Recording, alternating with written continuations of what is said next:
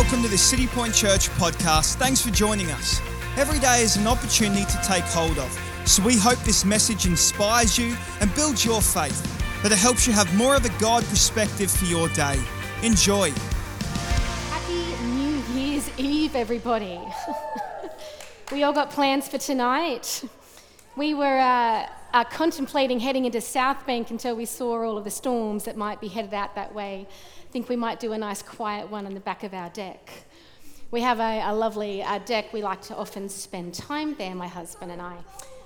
And it was a couple of weeks ago, we were sitting out on this deck. It had been a day, and it was a lovely finish to the day. Just mowed the lawn, you know, when it's all nice and crisp and you're really out there enjoying it. So we poured ourselves a drink and we sat down and we started to watch the sunset. It was a beautiful, perfect afternoon. And so John thought he'd take opportunity of this, and he got up out of his seat and he leant over to give me this beautiful, romantic kiss on what was a beautiful, romantic afternoon. And it was almost perfect. But you see, we have this puppy. Anyone here got a puppy? Yeah, you know what I'm talking about. We have a dog. He's a year old. His name is Max. He's half dashy, half cattle, go figure. It's a wild mix, but he's a beautiful dog and he's very loved. Anyway, he sees John lean on over to me to have this beautiful romantic kiss, and our puppy looks up at us and goes, "Oh yeah, that looks good. I need to get in on that." And so as John reaches over gently with his mouth open to go and touch mine, our dog gets right in there at that moment.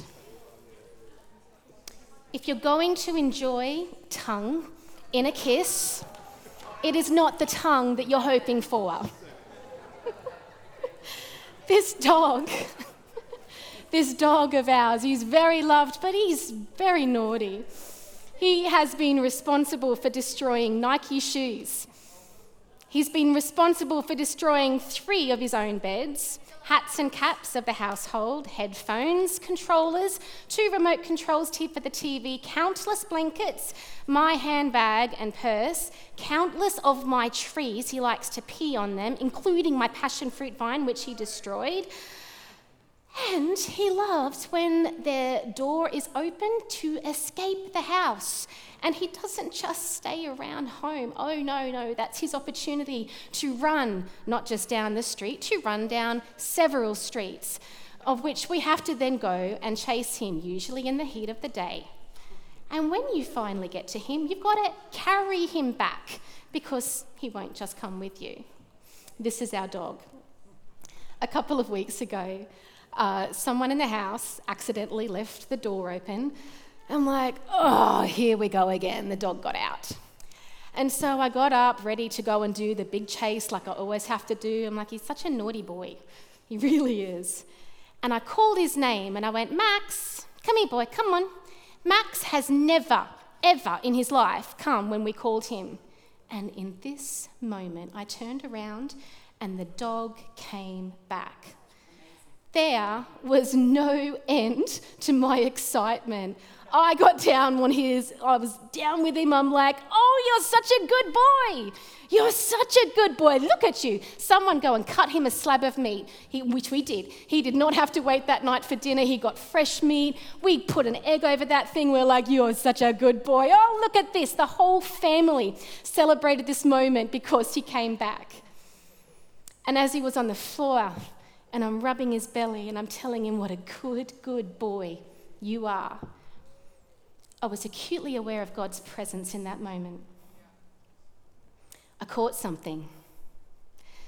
The title of my message this morning is The Heart of the Father. So I'm going to read to you some scripture this morning. We don't have the screen, so just listen up. In Luke 15:11-32, to illustrate the point further, Jesus told them this story. A man had 2 sons. The youngest son told his father, "I want my share of your estate now, before you die." So his father agreed to divide his wealth between his sons. A few days later, this younger son packed all his belongings and moved to a distant land, and there he wasted all of his money in wild living. About the time his money ran out, a great famine swept over the land, and he began to starve.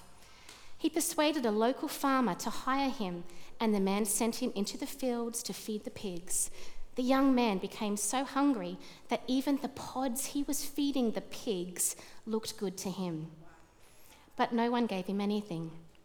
When he finally came to his senses, he said to himself, "At home, even the hired servants have food enough to spare, and here I am dying of hunger.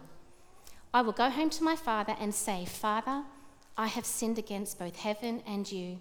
I'm no longer worthy to be called your son.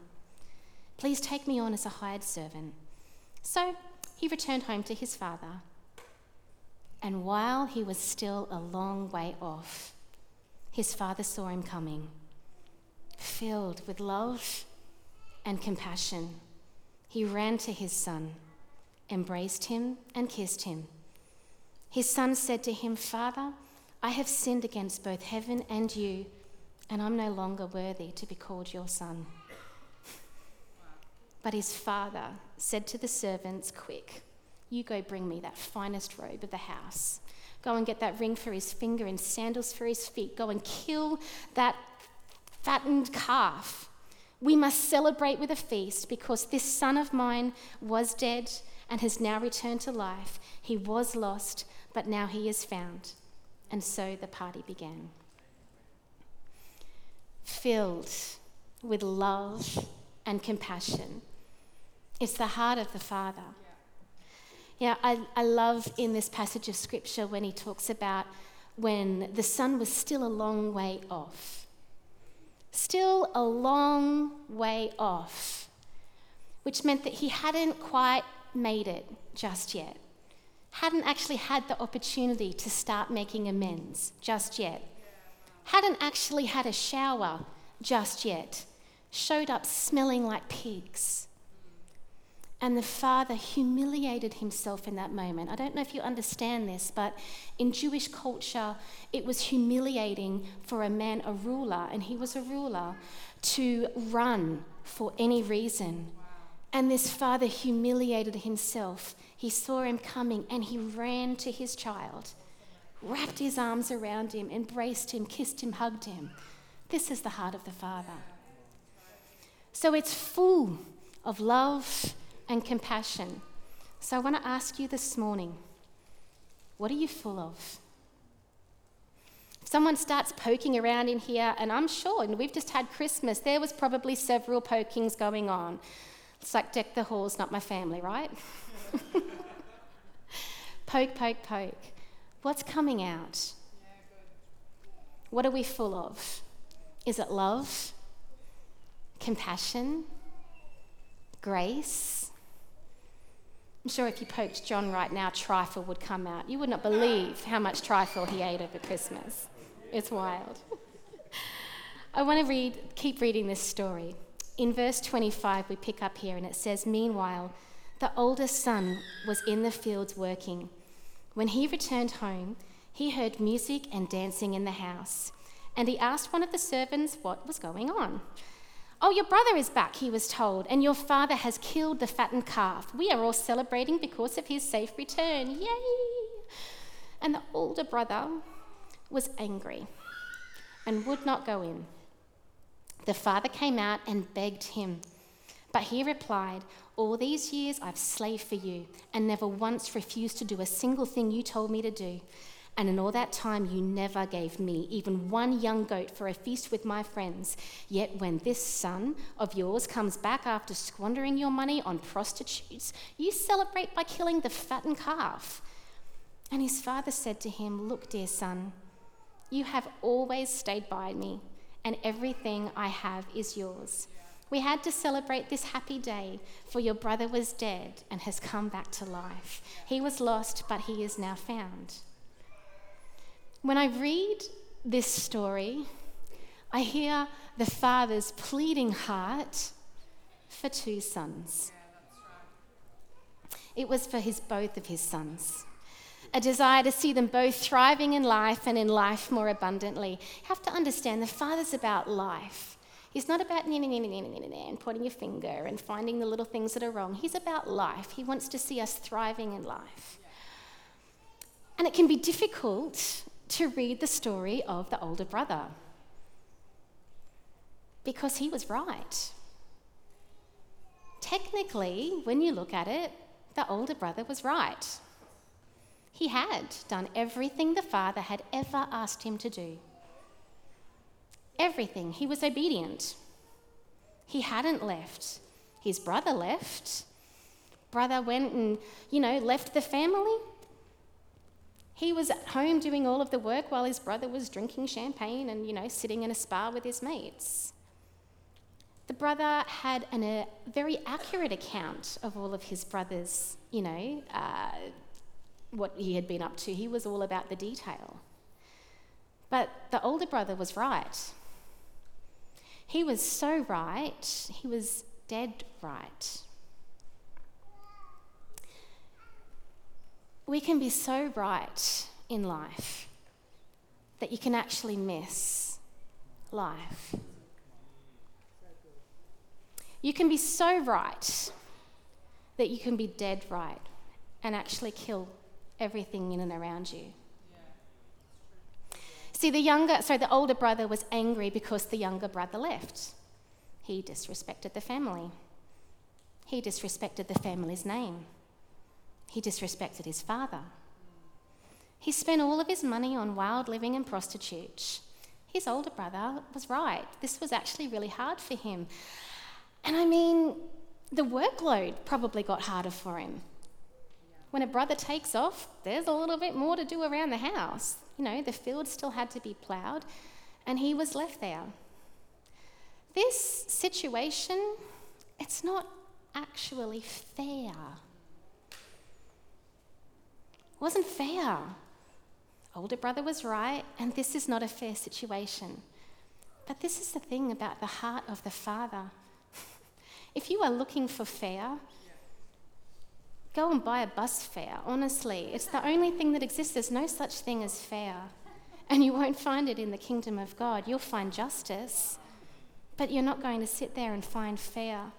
Because God and the heart of the Father is so full of love and compassion, it's wildly unfair. And I'm so grateful that it is. Because He is all about grace. God is a God of grace. And it's undeserved. When we look at that Greek word for grace, you can find it in 2 Corinthians 8:4, but it means, the word is charis. And the blanket meaning for that grace is undeserved favour. It's a favour given, a kindness that is not deserved. That's what grace means. But if you want to just go a little bit deeper for that meaning of grace, you'll find it in Hebrew. Now the word is, I'm just going to just spell it, it's C-H-E-N, but it's pronounced hen, but you've got to get you're trying to spit, but I don't want to do it because I'm a girl and it sounds gross, so you can just imagine. Thank you. There we go. So there is this word, it means grace in Hebrew, and it's first found with Noah.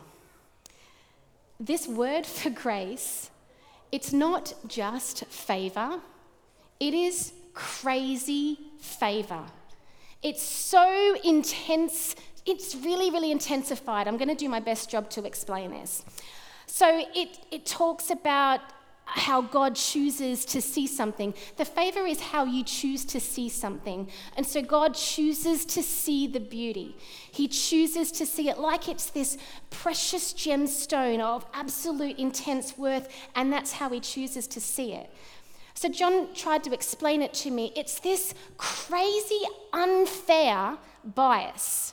It's almost like you've got a party and there's 30 kids there with one lollipop, and the father goes, "That's for my kid." That's wild. That's crazy. It's crazy, unfair, and bias.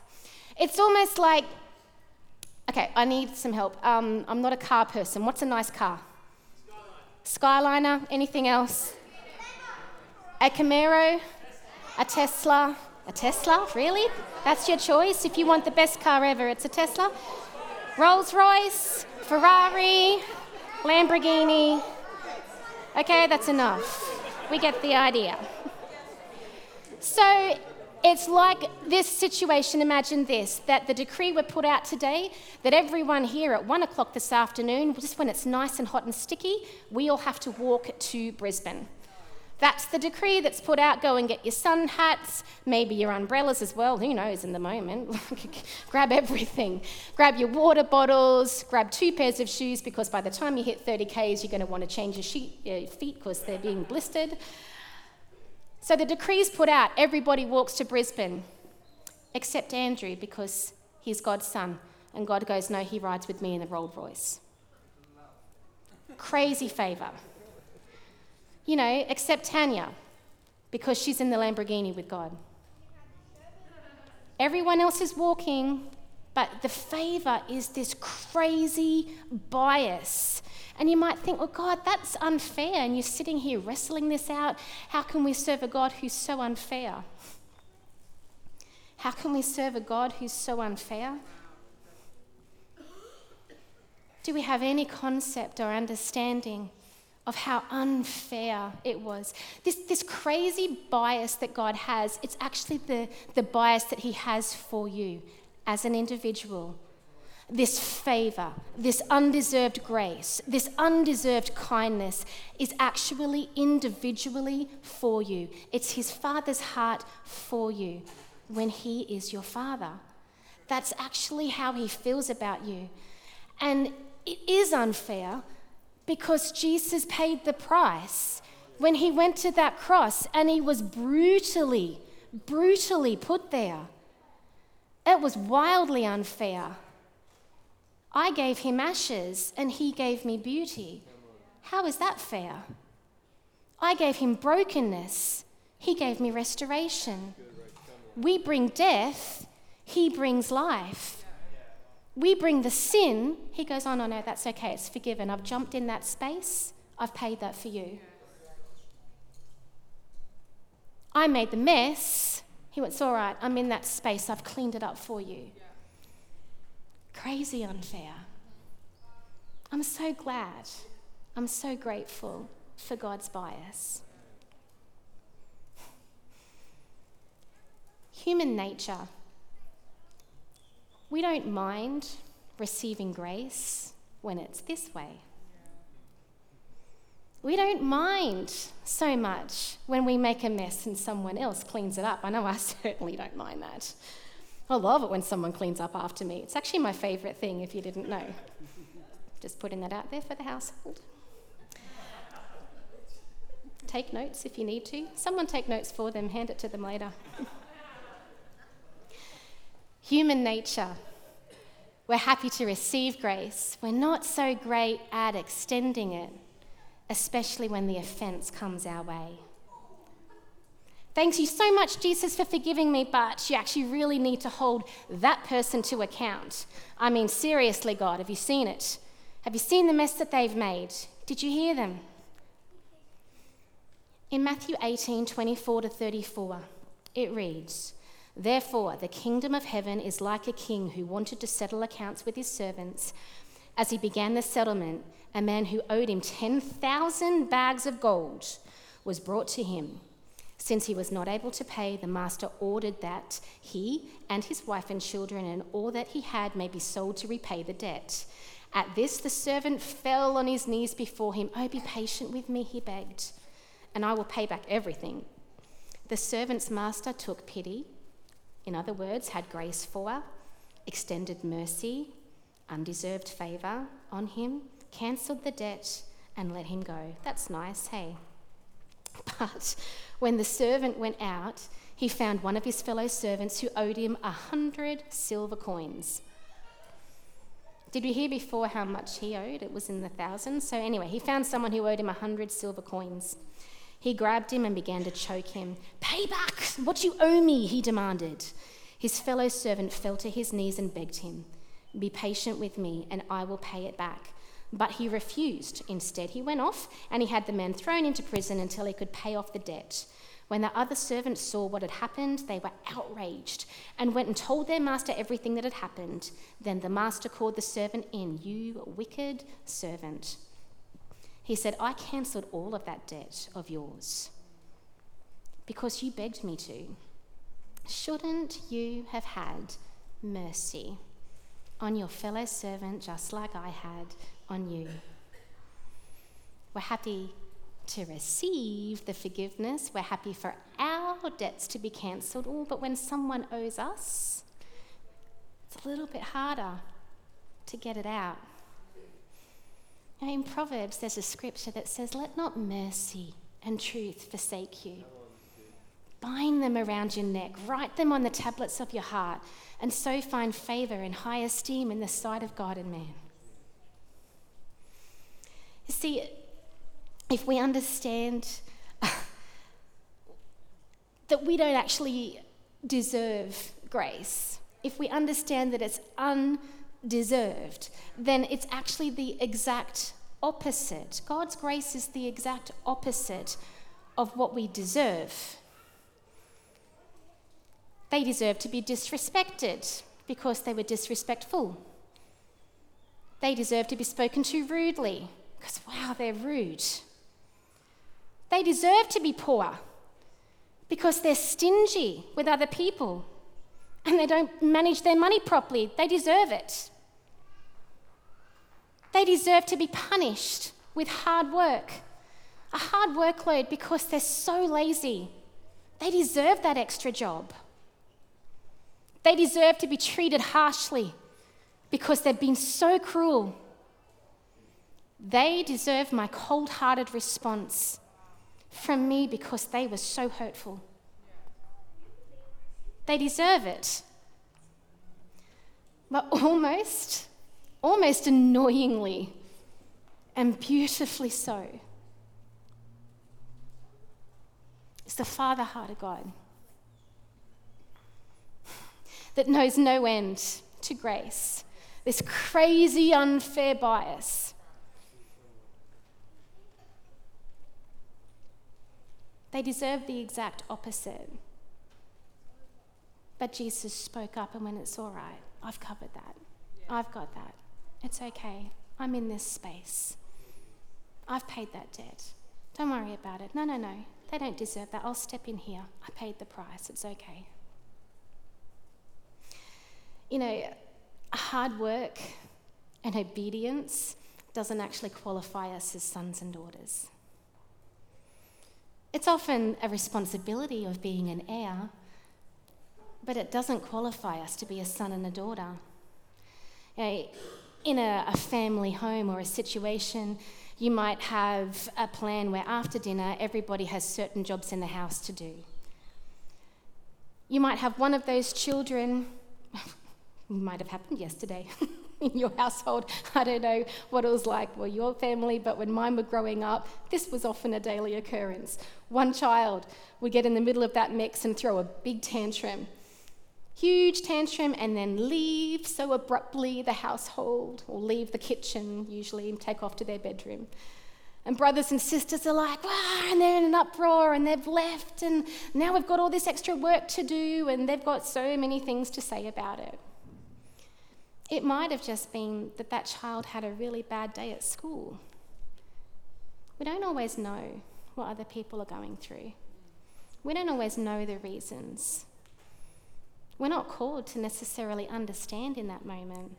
We're not actually called in there at all.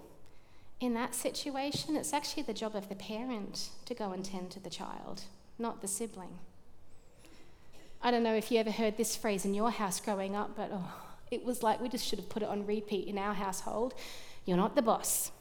You're not the parent. You're not in charge. You run your own lane and I'll go sort out your brother. It was just, honestly, I could have just hit it on repeat and then some. It was constantly being brought up. And yet in the family of God, sometimes we like to get in there. God does a much better job of being a father than we ever will. The older brother, he decided that he had a right to be angry. But his judgment was just completely out of sync with the Father heart of God. Musos, can you please come up and join me? What I love about the story of the older brother is the Father's heart towards him also. It says in that scripture that the Father came to him, begged him, took time out, sat with him, pleaded with him to try and get him to understand. Because grace was for the older brother also. It was for both of them. Because life was the Father's priority. Not this, It was life. Are your conversations with people, do they bring about life? Do your relationships with people, will you find life centered in them? Can we come back and realign ourselves in the Father's heart? Now, as I was preparing this message a few weeks ago, I saw a picture in my mind's eye, and it was of someone coming up and grabbing a cloak. And this cloak was a cloak that was being put on other people. And it was a cloak that other people were also putting on them. And it was a cloak that sometimes they were grabbing and putting on themselves. And the cloak was a cloak of shame.